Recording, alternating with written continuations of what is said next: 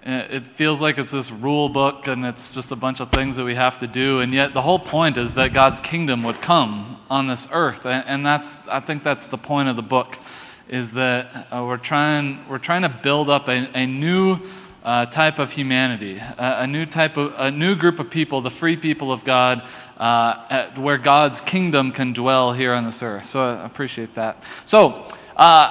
For those of you who haven't been here for a little while or are new with us, we are in the exciting book of Leviticus for a long time. So we're in the series called Life After Egypt, talking about what happens after you move out of 400 years of slavery. How do you develop yourself into a new kind of people? And I think that Leviticus is the answer to that question. That Leviticus is kind of God's way of saying, this is the new kind of people that I want you to be now as my free people. I've liberated you, and now I want you to live as this new kind of people. So, thanks to Gary for filling in for me last week while I was gone, kind of working us through chapter 4 of Leviticus. One more type of offering, the guilt offering, that I'm going to talk about next week, and then we'll kind of move on from the offerings. But before we get too far removed from the first 3 chapters, the first 3 sacrifices that we talked about over the last month, the burnt offering, the olah, the grain offering, the minha, and then the fellowship offering, the zevah, I want to share a few more thoughts about sacrifice in general. Before we move on, there's some things that just didn't quite fit in the other sermons, and yet I find them really interesting and perhaps perhaps helpful, significant. I'll let you decide that for yourself. So before we move on too far, I just want to share some kind of some general thoughts and some more specific thoughts about sacrifice and animal sacrifice, and just kind of throw a whole bunch of things at you this morning. And if it's pertinent and relevant, awesome. And if not, that's okay. But I at least find them to be interesting. So we're just going to pause for this week. This is kind of an aside from moving verse by verse, line by line through the book, and I just want to make a whole bunch of comments about sacrifice. So, here's about 20 ideas for you. You ready? All right, here we go. So first, to start out, one kind of general comment about sacrifice. I think it's worth noting again, I've maybe mentioned it in passing, but I think it's worth giving it a little bit of dedicated attention here at this point. Before we move on, it's worth noting that the first 3 sacrifices in Leviticus are voluntary. They are not required. You don't have to do them. It's kind of up to you. I mean that in the kind of the collective royal you sense of the word. I'm guessing that none of you will actually perform them. But for the people that this was written to, originally, it was voluntary for them as well. These were optional sacrifices. And I think that's important because in a book chock full of rules and regulations, of minute details and stringent guidelines, where everything is talked about to the smallest degree, and this book is full of rules and regulations, I think it's worth pointing out that the first 3 ideas, the very beginning of all these rules and regulations, the first 3 sacrifices are optional. They're voluntary. Leviticus doesn't start with things that you have to do.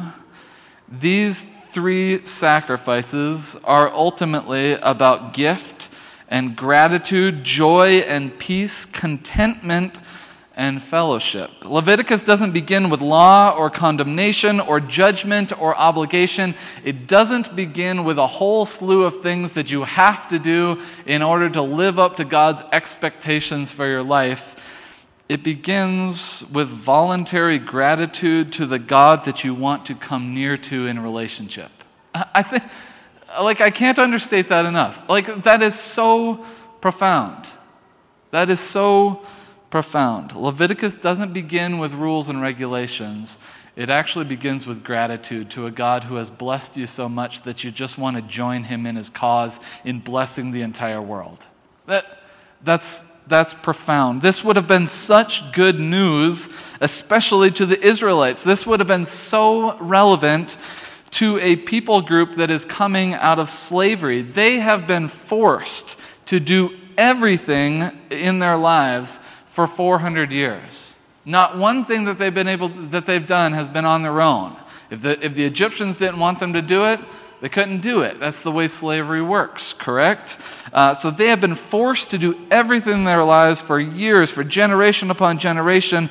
Their life has not been their own. Everything has been done out of obligation and requirement.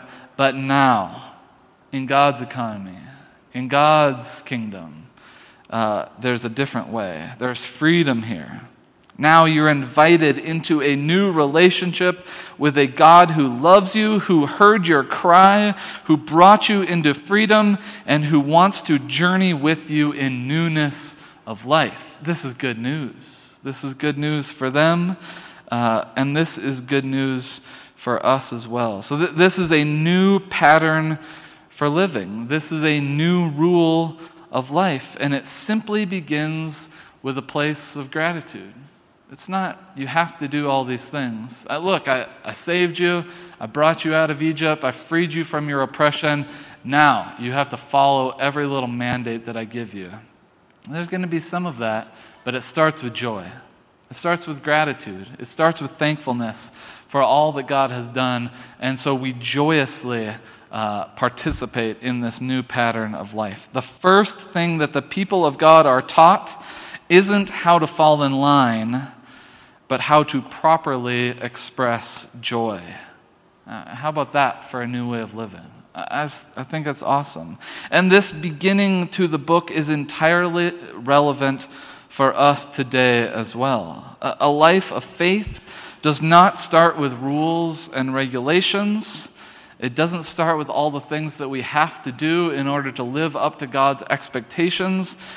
It starts with grace. It starts with a joyous and wondrous relationship of gratitude with our God who brought us out of slavery and into a new life. Our life of faith isn't about rules and regulations first and foremost. It's about gratitude. It's about grace. And it's about us responding to God's blessing in our life with wanting to live out a life of blessing for ourselves and for God and for the entire world. So that's kind of first and foremost thing. This is voluntary. Okay, a more specific thought about animal sacrifice. First, it's important to recognize and acknowledge here that the journey of faith is just that. It's a journey. It's a process. It's true for us personally. We don't start out our faith journeys fully formed as disciples of Jesus. I don't know about you, but I didn't start out my journey with Jesus having everything together.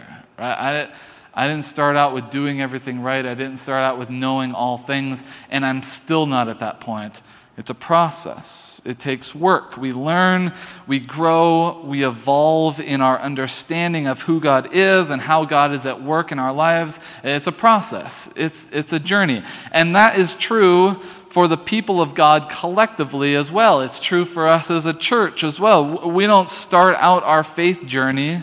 We didn't start out our faith journey as the people of God fully formed as perfect God followers as well. We're not a perfect church either. We are learning and growing. It takes work. We're evolving in our understanding of who God is and how God is at work in the world and what that means for us as First Baptist Church of Bozeman, Montana.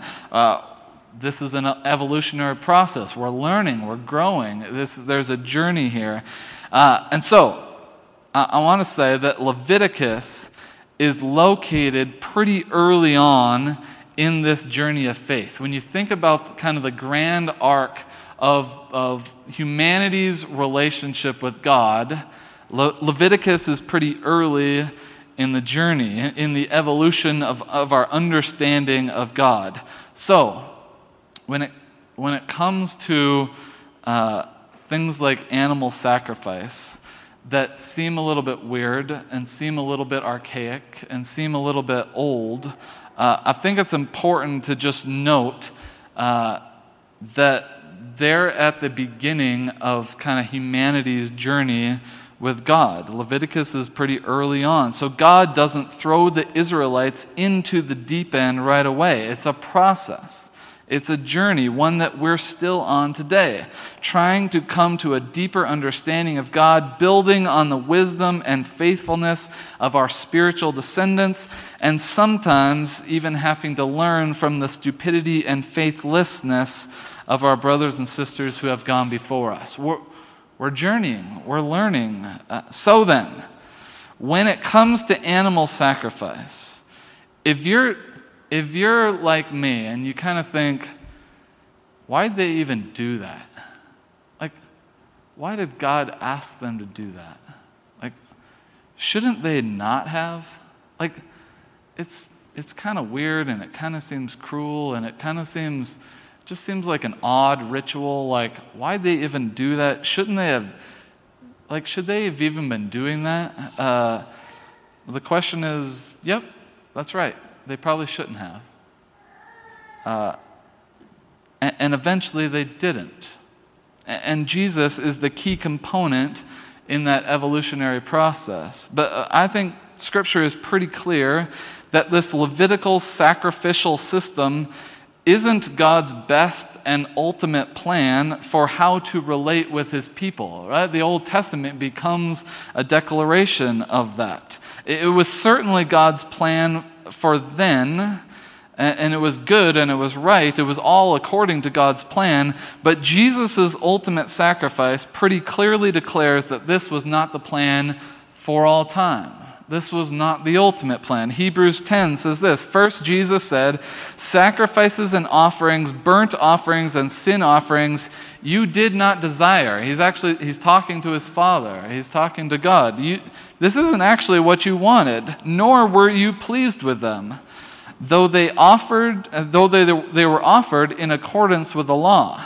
Then he said, "Here I am. I have come to do your will." He sets aside the first to establish the second, and by that will we have been made holy through the sacrifice of the body of Jesus Christ once and for all. So yes, this is most certainly God's plan, but this was never meant to be the end-all be-all system for all time. There is a reason that all these sacrifices in our kind of modern minds seem to be ancient and kind of outdated, and there's a reason that we don't do them anymore, and that's because this is a process, a movement toward God and creation being in perfect alignment, and Leviticus is part of the journey, but it's a journey that reaches its fulfillment in Jesus, where Jesus shows us a new way, where he becomes the final sacrifice. So Leviticus is a process. It's a part of the journey, and Jesus ultimately fulfills the process. He ultimately becomes the final sacrifice on our behalf. So if you're reading Leviticus and you're reading these sacrifices and you're thinking, that seems so weird, how is this relevant to us today? Let's just keep in mind that it was incredibly relevant then, and it continues to be relevant in that it shows us the whole story of what God has been up to throughout the course of human history, and that ultimately reveals that Jesus becomes the final sacrifice on our behalf, which is the best news we could possibly receive. Okay, that was a bit convoluted, but I think just worth pointing out quickly. All right, lastly, I want to spend the rest of the time talking a few more thoughts about why sacrifice? Like, why? God could have related to his people in any number of ways. He could have asked his people to give offering, to give gift in a bunch of different ways. Why sacrifice? Like, why do things need to be killed? Why the blood and guts and gore? Why is sacrifice important? I mean, it's pretty weird, right? It's kind of strange. There's so many rules and so much blood and the guts and the fire. I mean, why? Why is this significant? Why would God ask this of his people? So here's where I throw a million thoughts at you, and we'll see what happens. First, why sacrifice? Well, part of it is that this is just something that all cultures in the ancient Near East already did. Sacrifice was just part of being religious. If you're going to be religious in an ancient Near Eastern culture, you do sacrifice. And that doesn't mean that we have to, but I think that's part of it, is that that's what you do in this culture. But this God transforms that a little bit. Not all cultures had the same reasoning for doing their sacrifices. Some cultures viewed sacrifice as actually feeding the gods physically, like caring for the deities by providing them food. Like they actually needed sustenance, so we will sacrifice these things, we'll burn them, and they will actually physically care for the gods, providing them food. Which obviously that's a little different than Leviticus. The Sumerians saw sacrifice as a way of justifying their own meat consumption. Kind of like, as long as we're sharing the meat with the gods, then it makes it okay for us to kill these animals and for us to eat meat. They were justifying their own consumption of meat. The Assyrians and the Babylonians, they actually killed animals in order to get the entrails, like they wanted the guts out of them, because these guts, the entrails, were actually used in divination. They would burn them, and they would use them to try to predict the future and try to conjure up the dead and all of these things through supernatural means. So they sacrificed in order to get these parts that were used in these kind of weird supernatural rituals. Most ancient cultures saw sacrifice as a way of appeasing the gods. Like if I just give enough, if I just sacrifice enough, if my offering is just big enough, then things will work out and life will go well. If I just kill in this certain way, if I just give this certain animal, then certainly the gods will be pleased and my life will go well for me. And then the slippery slope of that way of thinking, where I just keep giving and giving until it finally pleases the gods, and life goes well for me, where I just things start to go my way.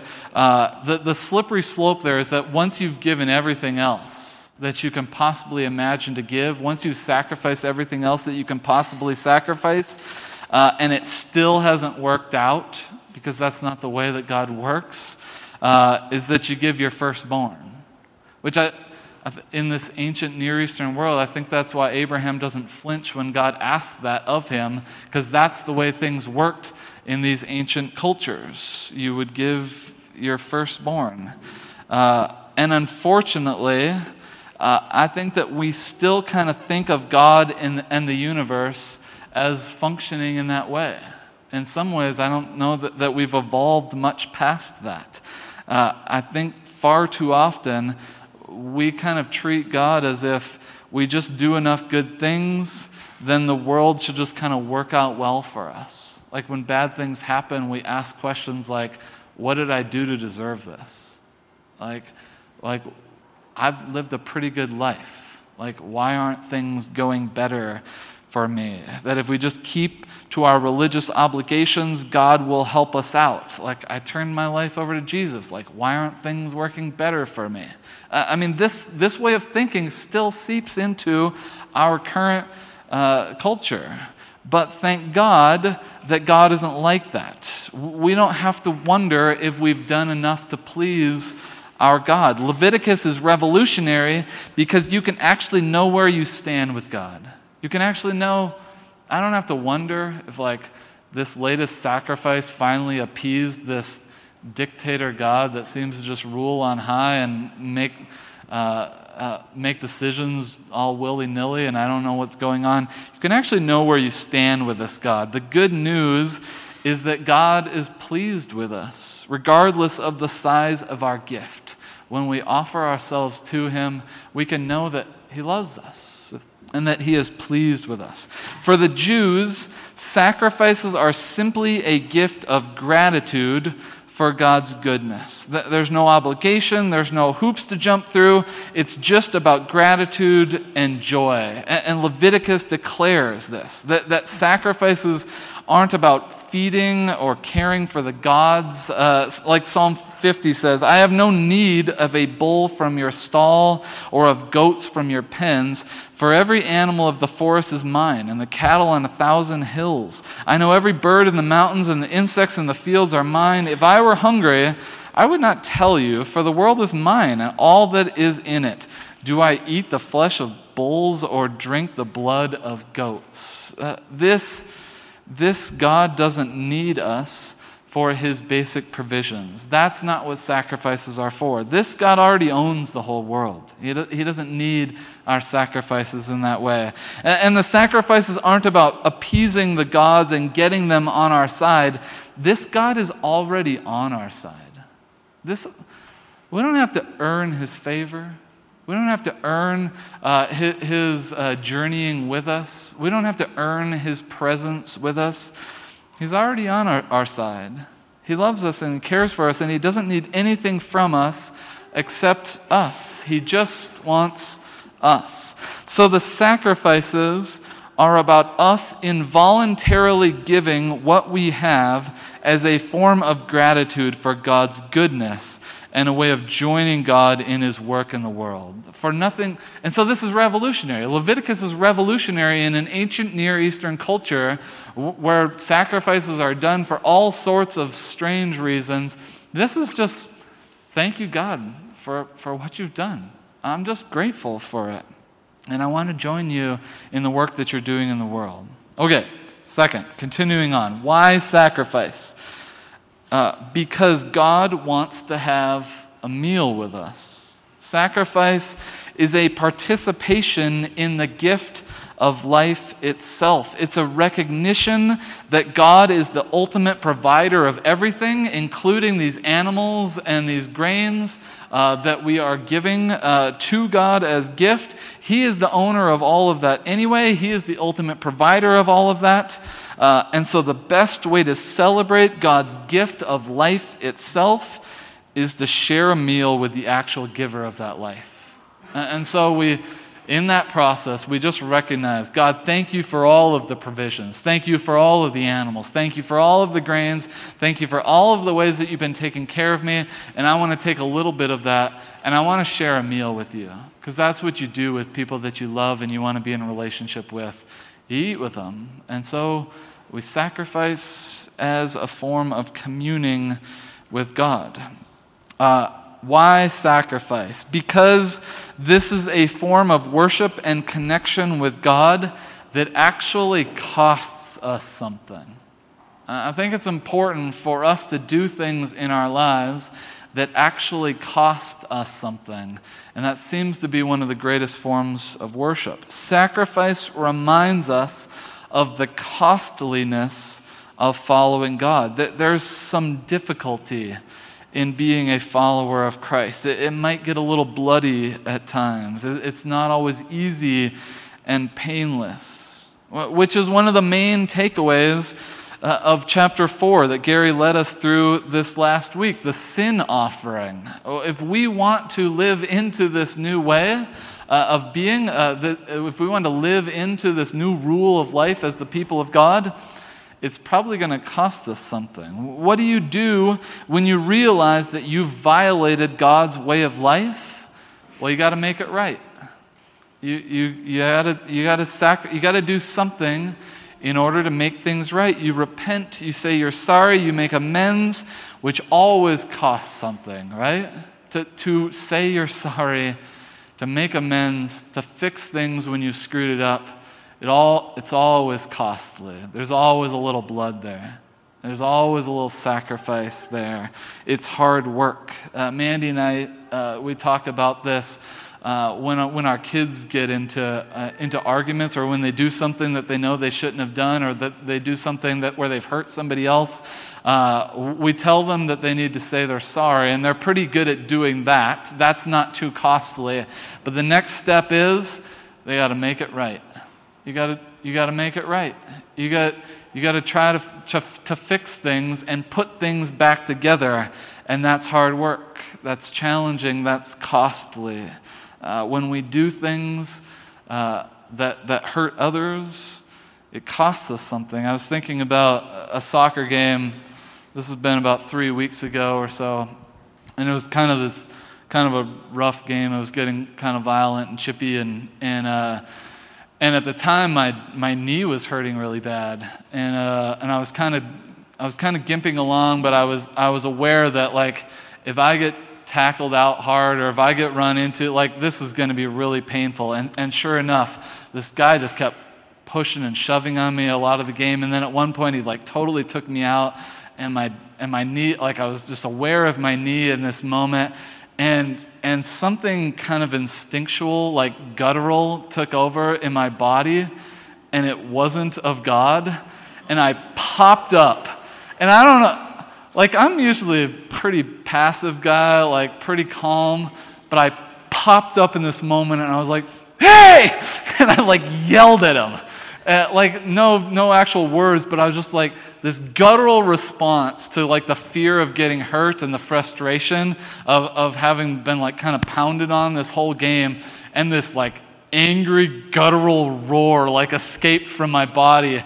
And it, like, about half a second later, I was like, "Oh man, what was that?" Like, that was messed up. And so I had to make it right, though. And so, as much as I didn't want to, after the game, I had to just go say, "Hey man, I'm really sorry for just, like, screaming in your face. Like, I don't know where that came from, and I'm really sorry about that." And he was cool. I think he probably understood kind of the intensity of athletics, but I didn't want to do that, and yet I had to.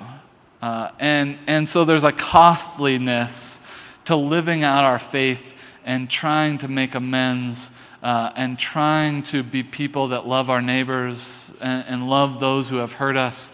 There's a costliness there that kind of hurts, where we have to kind of swallow our pride and humble ourselves enough to say, "I really screwed up and I shouldn't have done that." And so sacrifice, I think, is important because it reminds us of the costliness of faith. It's going to get messy. Faithfulness is hard and messy and costly, and sacrifice is a beautiful reminder of that this is hard. This is hard, and it's going to be challenging for us. All right, why sacrifice? Because it reminds us of the practical, tangible, action-based nature of our faith. The nature of sacrifice is you have to do something. You have to get your hands messy. It's an involved process for both you and the animal, more so for the animal than for the sacrificer. But this is an involved process. You don't just get to, like, say, "Hey, can somebody else take my animal in to see the priests?" And you don't just get to stay at home while the whole process. You're in it. You're in it with the priest. And so sacrifice reminds us of the practical, tangible, action-based nature of our faith. Faith involves movement, it involves effort, it involves action. It's this immersive, involved process where we get our hands dirty for the sake of the gospel. We get our hands and feet moving and active as a way of being a blessing to the world. You have to do something. You have to make something. You have to give something. There's no just skirting by when it comes to our relationship with God. God wants us to be in it, to be involved, to be immersed in the process with Him. our actions matter. So sacrifice then reminds us of this truth, of the action part of our faith. Leviticus is declaring that a relationship with God isn't just about having our thoughts and our ideas and our theologies aligned with God, but also our practices, our actions, our way of life. Everything, all parts, the head part and the heart part, but also the hands and the feet, the body kind of part of our faith is supposed to be aligned with God as well. Leviticus starts out with skin and bone rituals because this is a skin and bones kind of God who eventually even puts on skin and bones to fully reveal his new way of being human, and who calls us to faithfulness through skin and bones actions, like loving our neighbors, like loving our enemies, like feeding the hungry and clothing the naked, all sorts of ways in which we are actually called to live out our faith. This new way of being the free people of God, this way of blessing all people in response to God's blessing, is a touch and feel, tactile, hands-on way of living. And so, our rituals need to be the same. They need to be touch and feel, tactile, and hands-on as well. For them, for the Israelites, it looked like blood and guts and fire and feasts. Our rituals look a little differently. They look a little different than that, and yet they're still touch and feel. They're still tangible. They're still tactile. They're still hands-on. For us, it looks like singing. Singing harmoniously together to remember our calling to actually live harmoniously together. It looks like showing up on a Sunday morning and having hand-shaking and hug-giving be a part of our liturgical hour, be a part of our worship time together, because we're training ourselves to be hospitable as we leave and enter the world. We're training by hugging each other and shaking hands and being in community with one another on a Sunday morning. This tactile ritual is training us to do the exact same thing everywhere we go out in the world the rest of the week. We pray prayers audibly because we want to talk to God audibly throughout the week. We bring our kids up to bless them in front of the church because we want to train ourselves to think of kids and young people as being a blessing. We want to be a blessing to them everywhere we go throughout the week. We tear off bread and we drink juice together. We go into the water fully. We have these tangible hands-on rituals that we do here on a Sunday morning because we are training ourselves to remember that our faith is supposed to be tangible, tactile, hands-on out in the world. Okay, one more. Why sacrifice? Because when you're learning and growing and being molded into a new kind of people, you have to start with being disciplined in small, detailed, regimented ways. When we're being formed, when we're learning anything new, right? My kids are learning to read and doing math and all these kind of new things. You got to start small, right? You start with small little details. When we're learning anything new, you start with the small little details. When a baseball player is trying to recorrect their swing because they've gotten to a funk, they look at video and they're looking, where are my hands? Where's my elbow? When I come through, where is every little part of my body? When we are learning a new thing, when we are being trained to become a new kind of people, the small details, the small regimented details matter. Think about when somebody joins the military. We got someone in the back for us. He could probably shout out the answer. When you join the military, what's one of the first things that they teach you? They don't teach you how to shoot a gun. They don't teach you how to survive in Afghanistan, or they teach you how to make your bed. Right? I'm not throwing a shade at that. I'm saying they teach you how to iron your shirt, how to polish your boots. They teach you the little things. They teach you how to wear your clothes. They teach you what time to wake up. They teach you how to march right. This is the correct formation. These are the things you say. This is the way that you walk. They teach you. There's thousands of little details that, because you're being formed into a new kind of people.